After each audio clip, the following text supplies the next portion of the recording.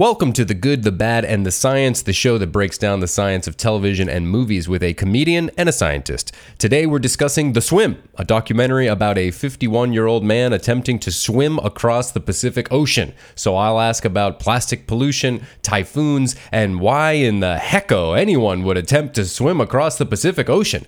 But first, a short word from our sponsor.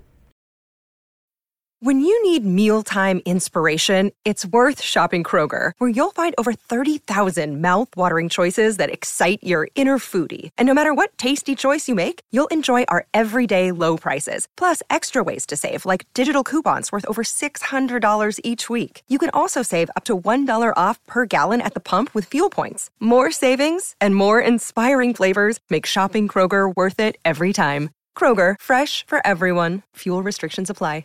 Another day is here, and you're ready for it. What to wear? Check. Breakfast, lunch, and dinner? Check. Planning for what's next and how to save for it? That's where Bank of America can help. For your financial to-dos, Bank of America has experts ready to help get you closer to your goals.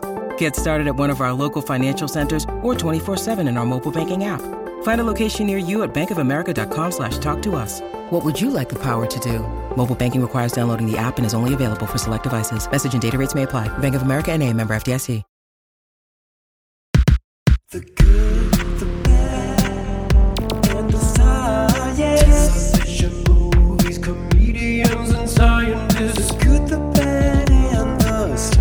Hi everyone, I'm your host Ethan Edinburgh, and I've got two wonderful guests joining me today. Our first guest is an LA-based comedian and writer you might know from Sunnyside or his appearances on Conan, Comedy Central, Netflix, and much, much more. I'm thrilled to welcome Joel Kim Booster. Hello, thank you for having me. I'm so excited to be here. I'm so excited to have you, Joel. I'm a huge fan of yours. I loved Unsend, by the way. I have to mention that. Thank you. Wow, deep cut. You really are a fan. I'm a huge fan. And actually, we've performed at a few live shows together in LA, and you're always super, super sweet. And one time, I have to mention this, at the Virgil, shout out to the Virgil, great venue, I was just getting into my fitness journey, and you answered some questions about your regimen, and you even told me about how you blend chicken and drink it. Now, I still have not tried this. I've done some severe things in my journey, but I haven't blended chicken, so I have to ask if you're still doing that. I am. I'm still blending chicken to this day. I did it just like a couple days ago. I did it like on like Monday or Sunday or Monday, in fact. It's so efficient, I find. And efficiency is the name of the game when it comes to my diet. I'm just like, I'm not a good cook. I don't have the time. I just want to get it done and eat the food that I need to eat. And like, that's just the quickest way to do it. You can eat a whole chicken breast in like less than a minute. Okay, so obviously this stems so many other questions for me. I mean, are you also including spices in this blend? Are there fresh rosemary? How do you blend it? Not really. Like sometimes I'll order chicken from a restaurant and blend that, and that tastes a little bit more pleasant because it tastes like soup. Right. But if I'm cooking the chicken myself, it's usually like I'm microwaving a chicken breast for 6 minutes and then throwing it in. Wow, truly the king of efficiency. And since we're talking about the swim, I got to ask if you swim. No, I was going to bring this up. I do not know how to swim. Wow. So this movie was very alienating to me. Mm-hmm. I did not relate to this man's journey even a little bit. Mm-hmm. And you know what's wild is I grew up, I didn't grow up. I was born on Jeju Island in South Korea, which is known for the Hanyeo there, which are the sea women, which are basically free divers that dive without equipment for minutes at a time for pearls and whatnot. And so I was born on an island known for iconic swimmers, and I can doggy paddle. I mean, like swimming is like slightly intuitive now. You know, you throw me in the water, but I would not trust myself in the Pacific. Not the whole thing. Yeah, definitely not the whole thing. And I love how you are sitting in the same boat, no pun intended, as me, watching this thing, because I am not built for long distance. I mean, I'm not built for anything, but certainly not a long distance swim. I can swim for a few minutes at a time and I am gassed. So this was truly mind-boggling to me. And hopefully to help me understand it, help you understand it, we have our next guest, who is is a biogeochemist and oceanographer who is currently doing a postdoctorate on plastic and microfiber degradation. She's highly involved with the organization Sustainable Coastlines Hawaii, and I learned today she was the first female sergeant in the French-Canadian Regiment of the Canadian Army. Welcome back to the show, Dr. Sara-Jeanne Royer. Hey, thank you. Thank you for having me today. This is super exciting. Yes, Queen. Absolutely. Dr. Royer, thank you for coming back. We spoke at one point in the past. That sounds like some sort of like beginning to some mystical story. But we spoke about the Life Aquatic with Steve Zissou. And on that episode, I recall you informed me that besides plastic being terrible in all the ways that we already know that it's terrible, it's also like a major unreported source of greenhouse gas emissions. So is that still the case, or has all of your research since been debunked? Oh, it's still the case, and it's still producing greenhouse gases as we speak, unfortunately. So that's the truth. Plastic is currently out there, and you have UV light shining on it, and it's producing and emitting all these different types of gases. And I guess methane is one of them, and CO2 and ethylene. So all these bad guys are currently being emitted from any types of plastic, pretty much, that is out there. So we're pretty fucked, huh? Looks like it. Looks like it. Okay. I'll talk to you guys next time. Thanks for being on the show. This has been great. So, because we're talking about the swim, I mean, I was told, and correct me if I'm wrong here, because I am somewhat confused about this, that you were actually on the boat, on one of these boats in the swim, but I didn't see you in the documentary. So, did you do something that was like outrageously offensive and they cut you out of the film? I know that happens to actors. Yeah, I was swimming next to Ben, but they didn't want to shoot me. No, that I was not on the boat. I was the science advisor and putting together like the scientific protocol for collecting plastic during the swim and the vortex swim. So I wasn't there, sadly. If you were on that boat and they cut you out, I was going to at least write a letter. Thank you. That would have, yeah, no problem. I'm here for you. I'm here to back you up. Okay, so you were the science advisor on the swim. I assume that means that a lot of preparation went into the movie, or I guess the event, the actual swimming. So what was that preparation like? Yeah, so I guess for the science part, we just wanted to take advantage of the longest swim at that time in the swim. So Ben tells us, okay, I'm gonna swim from Japan to California. So we were like, wow, this is amazing. We have to take advantage of this, because as much as, I mean, Ben swims fast, don't get me wrong, but compared to the speed of a boat out there, it's much slower. And hence for me, it was like, wow, we can get so much data out of this swim. So let's try to bring together like a couple of scientists and have all these protocols ready so they can sample for plastic while Ben swims, and then the crew can watch out there the amount of trash that they see while navigating. So we had all these small protocols that the crew could do while they were following Ben swimming. So that was an amazing opportunity for all of the scientists involved in the project. That's my big question about the movie and the whole idea of the movie is because it did feel like, okay, this guy wants to swim, and then there's also this science component, but it felt a little disconnected. Like, couldn't you just do a slow boat ride? Like, do you need a 51-year-old man swimming slowly alongside the boat too? Like, couldn't you do the same thing with just a little, slightly safer and certainly less physically taxing on one person with just one slow boat ride? Piggybacking on that, it certainly seems like it complicated the process of traveling. Yeah, for sure. I mean, we just took advantage of the swim to be able to sample, because I don't think any scientist will go out there for 6-9 months and go very slowly in the water to sample. I think nowadays we are so busy, and this kind of time, very few people have it. And since it was a long objective that Ben had in his life to swim across the Pacific, then we were like, might as well make this efficient and add a little science to it, since a day on the boat can be really long when you're looking at a guy swimming. Who was paying for all of this? That's what I want to know. Who was paying for all of these people on the boat? Who was You won't bankrolling the believe swim? it, but I think most people on the boat, they were not even being paid. It was just Oh an experience for them, and my it was, I know, God. I know. So Wow. yeah, that's dedication. You had a wonderful crew, all working with the same objective of being sure that Ben is safe and following him during the expedition. And most of them were not being paid. Maybe all of them. That is We should like ask. big Jim Jones energy, but in the water to me. That is Yep. like, Yeah.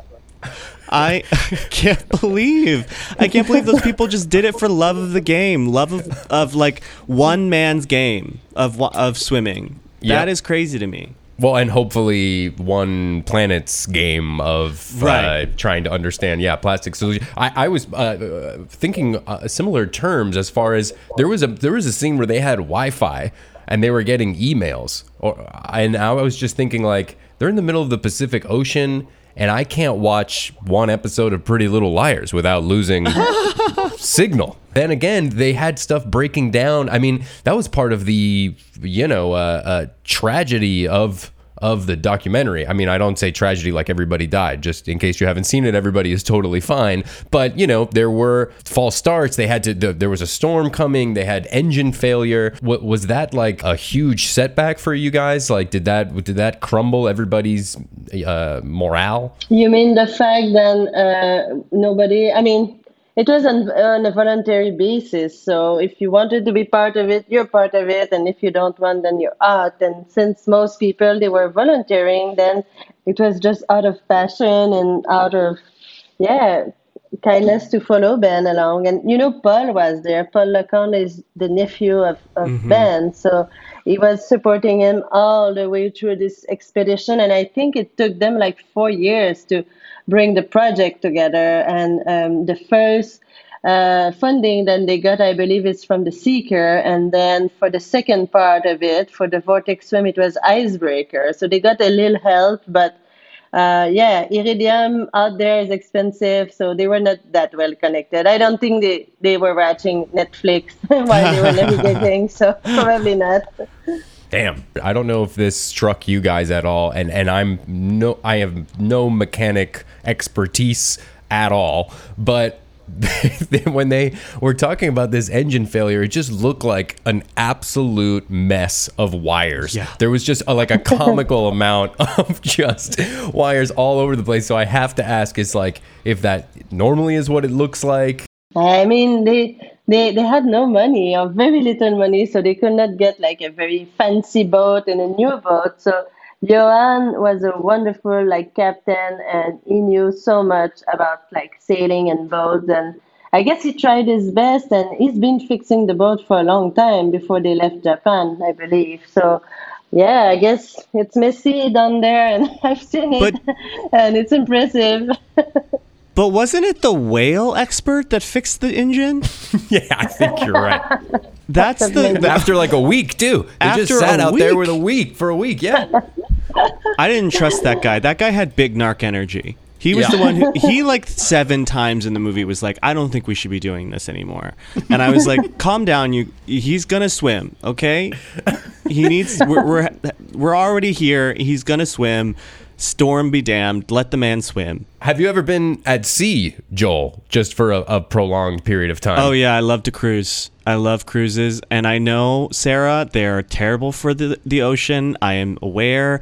I want them to be abolished. But until they are, I will continue to enjoy them. What do you love about the cruise? Well, I work the cruises, and so it's just like it's actually the jobs are terrible. Actually, the shows are bad. The audiences are awful. But it's are the they people just that like I meet. talking to each other and like eating and drinking No, and don't give a it's crap? usually just because I work a lot of gay cruises, and they're like older gay men who want to see either a drag queen or Kathy Griffin, and when I'm not either of those things, they get a little upset at that point. But I meet a lot of cool people on the cruises, and I've met a lot of really close friends all over the country on the cruises, and it's just like a fun place to get really fucked up. So, Wow. I mean, there's makes no sense. better place to get fucked up than on the ocean, I have to say. And you don't get seasick or like that stuff doesn't happen, or it just comes with the territory? No, not yet. At least not yet. Oh wow! Okay, Yeah. well that's great. And sorry for those I can't imagine anyone being upset to see you one-to-one or on a stage. That's in and of itself shocking. You'd be surprised. You'd be real Yeah. surprised. Well, actually I wouldn't. Most people are terrible. Yeah. Now that I think about it. Okay, so I got to ask about this. At one point, somebody mentions that Ben is like getting stung by jellyfish while he's swimming, but they say it like nonchalantly, like a very just colloquial, like, yeah, you know, it's kind of a bummer that he gets stung all the time while he's swimming. And so I've never been stung by a jellyfish. I don't know what that feels like. I wanted to ask you, Sarah, if you have been stung by a jellyfish and if it's just a common thing for long distance swimmers that they just have to deal with, I guess. Yeah, it's a good question. I've thank you. never been stung myself by a jellyfish, so, but it must not be pleasant. I think it feels like burning on your body, and I guess it depends on the size of the jellyfish. But yeah, yeah. I mean, if he wants to swim and he has to get stung by jellyfish, I guess he's just gonna go for it. So I don't know. Yeah, I know there are limits, but yeah, I believe he just went on with it and continued. Wow. I think he gets into this trance. I mean, he gets into another world when he swims, Ben. So Yeah, I he goes believe into he's his just- mind palace. Yeah. So Yeah, I have a feeling that this guy's mentality is way different than yours or I, even. Yeah. About a lot of things. I kind of got that vibe from him. Okay, so we have to throw to commercial real quick, but when we come back, we're gonna dive into plastics and typhoons like head first. So stick around. The break is over. Here we go, back to the show about science. Okay, we're back, guys, and I have to get into this typhoon thing. So number one, this completely derailed their trip. I think once, possibly twice, or at least like made them reschedule. But are typhoons the same thing as hurricanes, but named differently because of their location, like whiskey? yeah, the difference is based on the location. So since it's in the North Pacific, it must be a typhoon rather than an hurricane that will be more in North Atlantic, for example. Is that right? Okay, I would say so. I'm trusting you. No, don't trust me on this. I'm not an expert on this. That doesn't have anything to do with plastic. That's great. Okay, so speaking of plastic, one of the focuses is microplastic. So it's not just big, you know, plastic bags and bottles and stuff that they find. So can you describe to me like the complications or the dangers of microplastics? Yeah, so before being microplastic, it's macroplastic. So it starts usually big unless you have like pre-production nurdle pellets that are discarded straight into the ocean or coming from container spills. But if we think in terms of macro debris and big debris, this is by itself already like an hazard, let's say for navigation. And then on these big debris, you can have like species from Japan starting to live on these big pieces, and then they travel the North Pacific, and then they can end up in Hawaii or in Oregon, for example, with that huge duck with hundreds of invasive species that made their way to the west coast of the U.S. So these big debris, they carry a lot of stuff. They are hazard for navigation, but as they travel in the ocean, they start degrading and fragmenting into smaller and smaller pieces, due mostly to photodegradation, so to the sunlight that will break down or break up this plastic into like hundreds of pieces of microplastic. So once the microplastic, it's small, and the smaller it is, the more available it will be for the food web, meaning that smaller organisms will be able to ingest them. So the smallest, the worse it is for the food web, for sure. And then it's harder to remove it. If you want to clean the ocean or clean the beach, the smaller the pieces are, the more time consuming it will be to remove them from the beach. So there are many different negative effects related to plastic, and even more so for microplastic. I mean, you're telling me that a fish can't have a little bit of plastic as a treat? Just a little bit of microplastic, it's gonna really, it's really that bad? It won't just pass the plastic? It might. I mean, imagine yourself, you eat a little bit of plastic for breakfast. Okay, maybe you'll be able to digest it, or maybe it will go through. But at some point, if you have only plastic to eat, and there's more plastic than prey in the ocean, then you'll fill your stomach with all of this plastic, and then you won't be hungry anymore. So you'll be like, oh, I'm full, I cannot eat, but then you cannot digest it. So you basically die of starvation. That's sad. Yeah, no, when you put it that way, I guess it is pretty sad.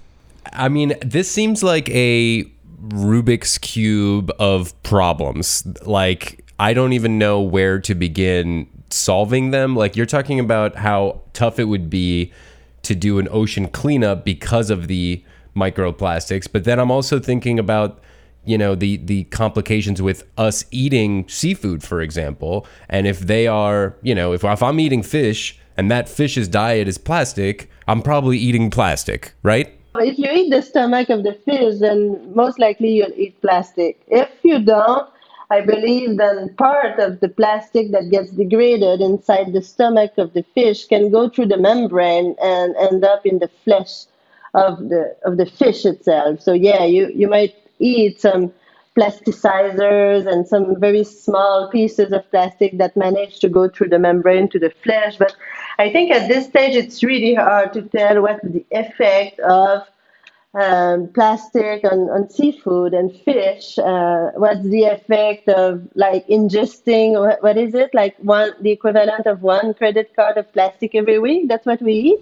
Wow. I mean, that's quite a bit. So yeah, for seafood, fish, and I mean, I'm vegetarian, so I don't eat blended chicken or fish. But yeah, I guess if you want to be on the safe side, you might as well not eat meat and not eat seafood and fish, and it will be better for the environment. But if you do, then better to eat local good fish. So you know, you're a little bit more careful about where you get your fish. Is there any chance that the fish will mutate and become cool or have superpowers or something like that with ingesting all of this plastic? Like, might change into superfish in some way? Yes. Please say or yes. will they just die?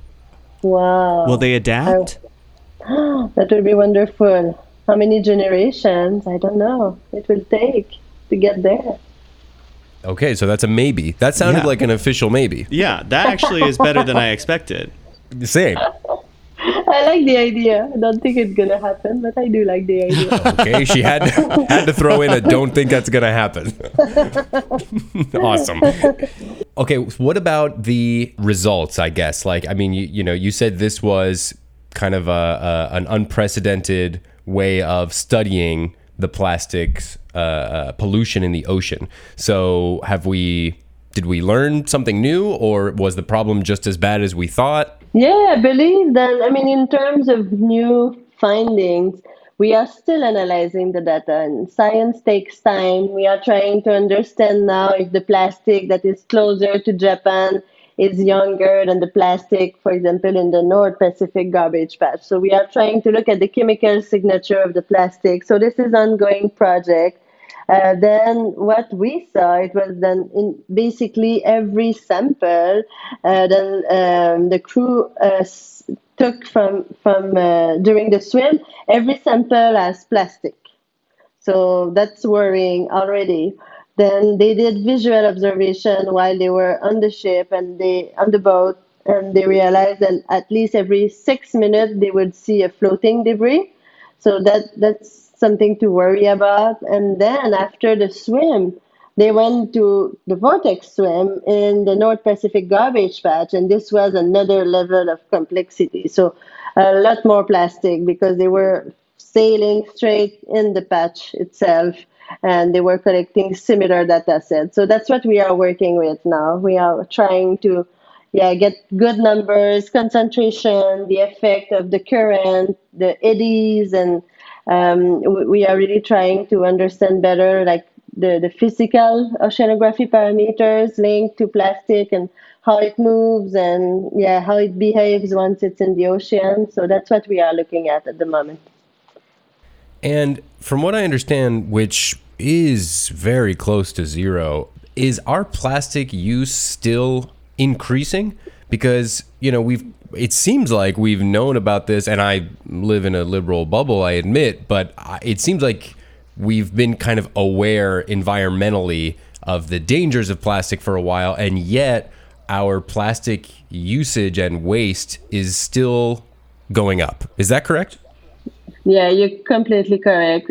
This is sad. It's taking time for people to change, for consumers to change their consumption habits. And more than anything, it takes so long to have the law and policy makers making better laws and regulations for this. So, and we have to think that the world population is just increasing. So you have more and more people consuming, which makes it like even greater for plastic production, consumption, and then the effect is the increase in plastic discarded in the environment. Because with more people on Earth, if you look at Asia, they have so many problems with plastic waste management. If you have more people in the same size country with the same or similar infrastructure, then it becomes impossible to manage all the waste. So if the law and policymakers are not changing the rules with plastic consumption, especially with single-use plastic, then there's no other way out of it. It's just going to increase the amount in the environment. So you would suggest I don't have children then, right now? Probably not leaving them much of a planet right now to live in. Yeah, yeah, probably. But, I think if we would have better options, maybe we should have, like, globally, everyone should have no more than one kid or two kids. But the population is just increasing. Climate change is getting worse. Plastic discarded in the environment is getting worse. So there's not much that we can do if the technology cannot keep up with the changes in population. Then it's hard to get options and solutions. So how many years do you think we have left? Great question. Give or take. I don't know. I can't answer this. Let's all take a guess. I'm going to say 50. That's what I was thinking. Okay, 50 is pretty good. I'll say 51 just to be optimistic. Yeah, 51 years of relative normalcy before things go really to shit. Yeah, before we're living in like water world essentially. Drinking urine. I will give it 100. 100. Oh. Okay. Yeah. That's pretty good. I'll definitely be dead by then. And our non-kids won't have to worry about it. Exactly. And you mentioned climate change, and so from what I'm piecing together here, it sounds like that probably just expedites the problem, right? Like it's because you're saying the sun is kind of like forcing plastic to emit all of this terrible crap. So if it's getting warmer everywhere and we're dumping all this plastic in the ocean, it's kind of like perfect storm, right? Yeah, absolutely. So as temperature increases, then the degradation of the plastic will increase as well, at least the rate of degradation. So it will degrade faster. And then if we have more UVB reaching plastic, then it's also going to degrade faster. So it's producing more and more gases. And the other thing is, let's say you have like plastic in your backyard, and this plastic, you leave it there, and it used to be blue. And then by the end of the summer, if you left it there all summer, then it's becoming like whiter and whiter. So it's probably going to become like light blue because it gets photo bleached. But if you leave the plastic there, even with your one piece of plastic, with time, you start having like cracks and pits and micro fractures in your polymer. And then this is increasing the surface area. So for the same, let's say, bottle in your backyard, same weight, same polymer, as plastic degrades, the surface area increases. And this makes the emissions of the greenhouse gases increase at a very high rate. So plastic ages and just produce more and more greenhouse gases. And then it might fragment. So once it fragments into smaller and smaller pieces, then the surface area will increase exponentially. And the same with the greenhouse gas emissions. So plastic out there is bad, and we should do everything we can, at least to not use single-use plastic, because this is an easy fix. Then we have all other types of durable goods that is a little harder to replace, but single-use plastics, they are the bad guys for sure. I'm never complaining about a paper straw ever again. That I promise you. I joke, but like, is it consumer habits? Do you think consumer habits? Do you think me today deciding not to buy water bottles anymore and buying a reusable water bottle, like that decision, does that make an impact, or does it have to be bigger structural changes in order to make an impact, or does it, or are both good? Yeah, I mean, we need both, and I would say every little changes in habit makes a difference. It's like anything. People started recycling like a lot more over the last 30 years. So I mean, we need to make these small changes in our everyday life for ourselves. I mean, for our own health, for our own good, and come on, it looks so much cooler to have, I don't know, an hydro flask in your Yeah. hand, very colorful compared to a water bottle. So I think this is something for your own, like the way you feel about it. And but of course, we need the industry, and the industry sucks. We don't have them with us. They are trying to do a lot of greenwashing these days, and I mean, this is how they make their money. So it's so hard to get the industry involved in the process. So we need politicians to basically say that's it, we stop it. It's like when we used to smoke in bars and restaurants. I mean that was something, and people never thought that one day it will stop. But if today you have someone in a bar that will lit a cigarette, then I think most people will look at him like, "What are you doing?" And I think it should be the same with plastic. If you have like a plastic fork and you start eating, I wish people will start looking at you and be like, oh, what a jerk. So I hope we get there. And I hope we get there with single use plastic first. And it's an easy fix. I think it will be the easiest way of changing. And then for the durable goods, like for computers and phones and all these other types of plastic, I think if the technology can catch up and find better materials that are more sustainable for the planet, then at the same price, the price needs to be competitive. So I think it will be easier for consumer to change. But nowadays, consumers, they don't have that many options. And a lot of consumers would use convenience rather than just taking the time to take a water bottle at home in the morning. It's not that hard, but it's hard for people to change their habits. Get with it, people. Change your habits. I think it's on us, Joel, to shame people, like she's saying. Just call them out, because most people aren't going to do it, and maybe we can make it funny if we're in a good mood. You eating with that plastic fork is like blowing a cloud of smoke in my face. I'm trying to get to the plastic positive for a second. Like, besides, obviously, I'm totally with you, and we need to cut out our plastic consumption, it seems like, across the board.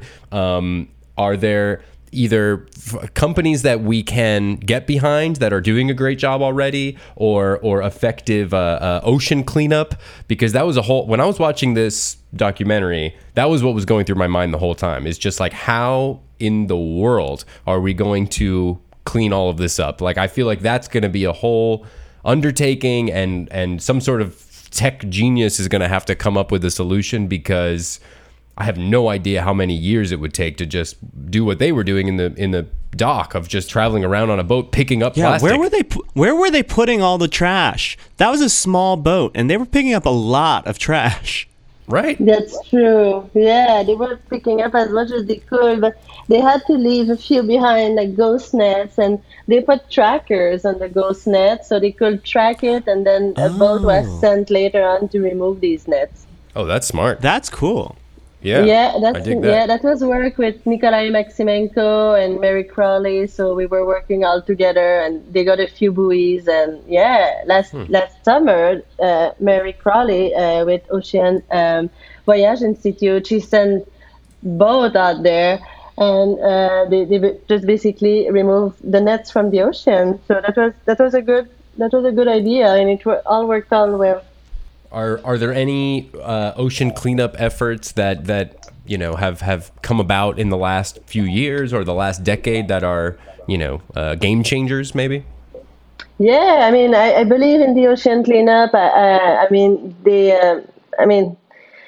They are trying hard to put the device out there and removing floating plastic from the North Pacific garbage patch. And at the same time, there's still an input of trash coming from the land through rivers. So with different interceptors out there that are catching basically plastic before it reaches the ocean, it gives a little hope, but we should not see this as a solution. It's not like, okay, there's the ocean cleanup and beach cleanup organizations and the interceptors and the manta, all of these devices that are taking care of removing plastic so we can still trash the ocean and the environment.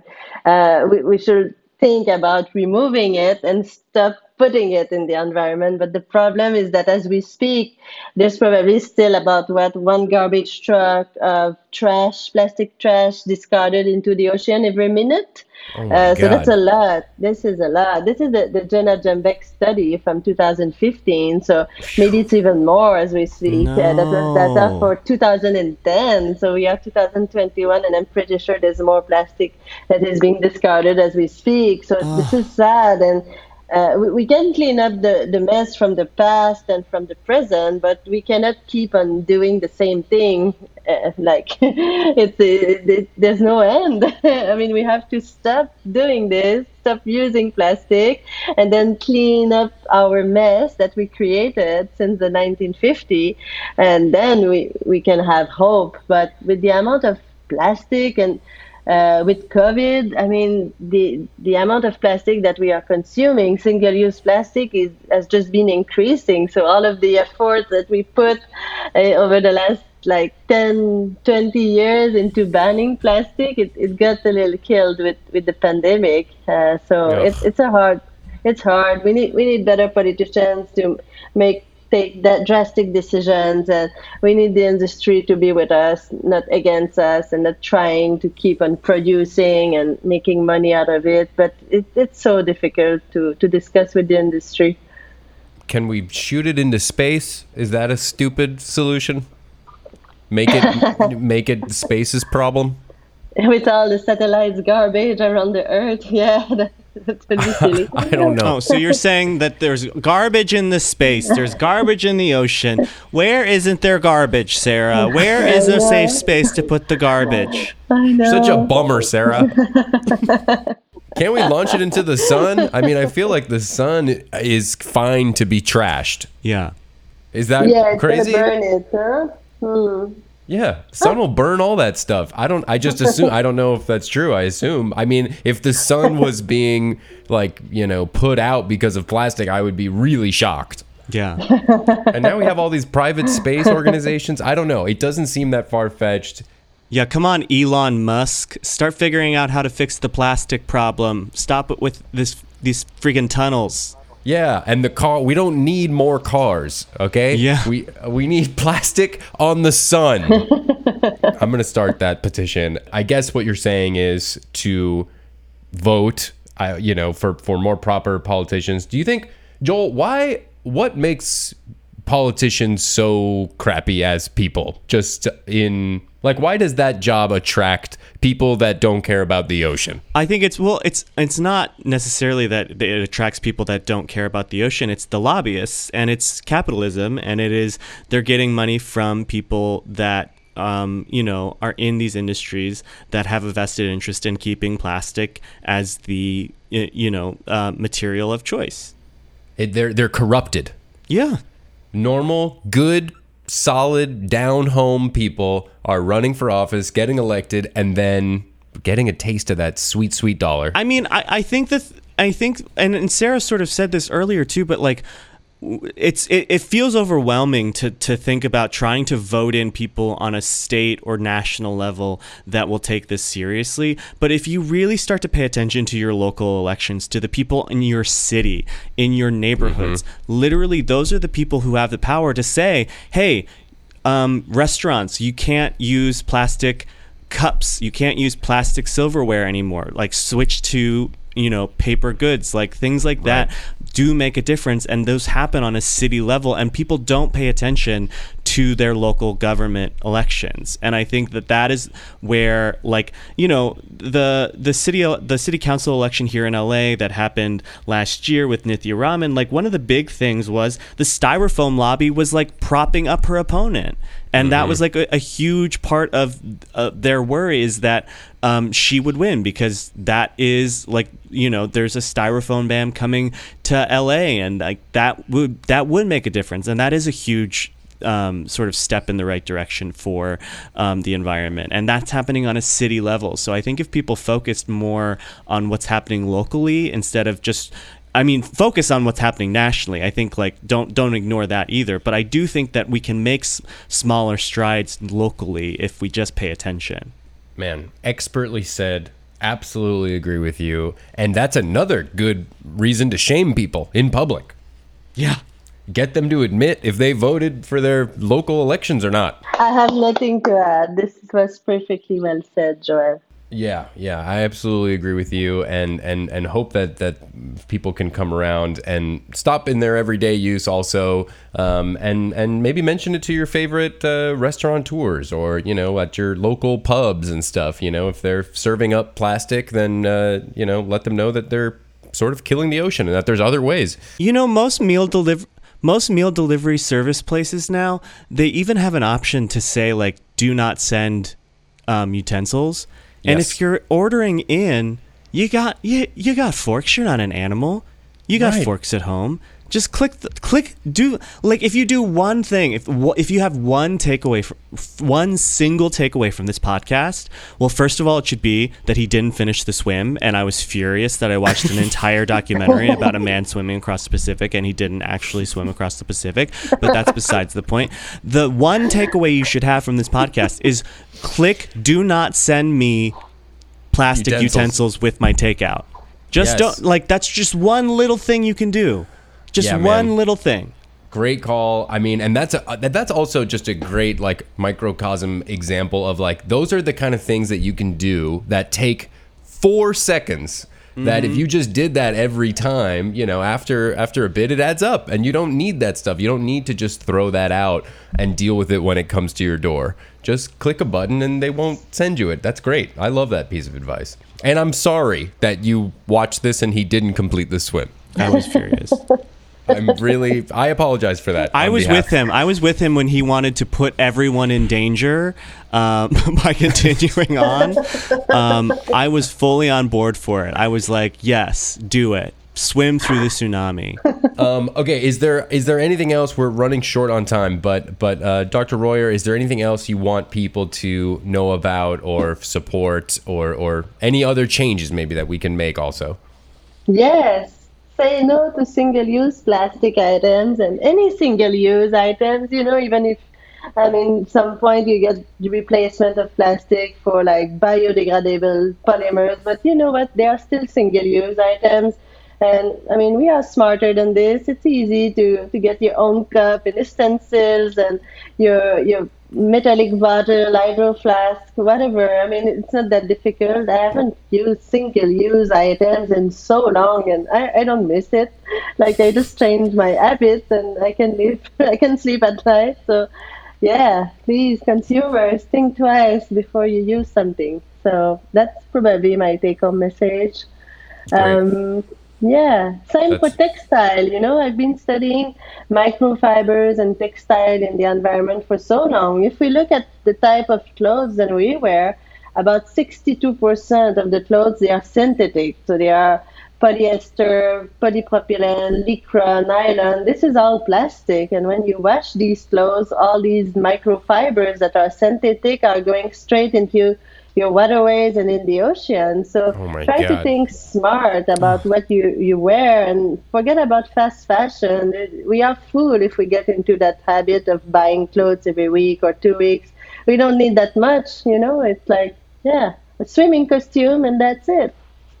So be careful about what you wear and the choice you make on an everyday basis. Great. Joel, thanks for watching this, and even though it upset you, and if there's anything else you want to tell people about, let people know where they can find you, etc. Well, I would let them know that it's still worth watching because Daniel is, let's say it, a smoke show. He is. I did not expect the psychopath who wanted to swim across the Pacific to be that hot, but he is a hot man. So if you want to watch him, by all means, go ahead. It's worth it.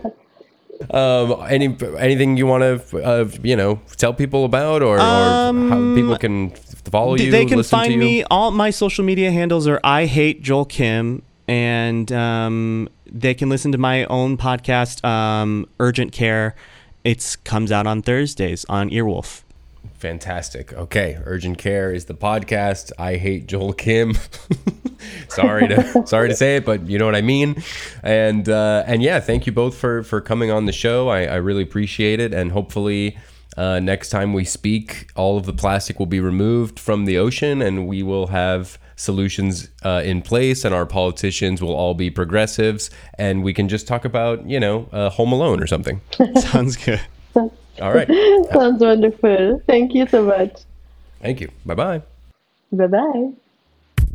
Bad Science is a Seeker podcast produced by Emily Feld and me, Ethan Edinburgh. The executive producer is Brett Kushner, and our social media is managed by Blue Whale Media. And please leave us an iTunes review. Give us 5 stars. I sound like an Uber driver, but it does help. It makes sure people know about the podcast, which we really appreciate. Thanks for listening. Bye.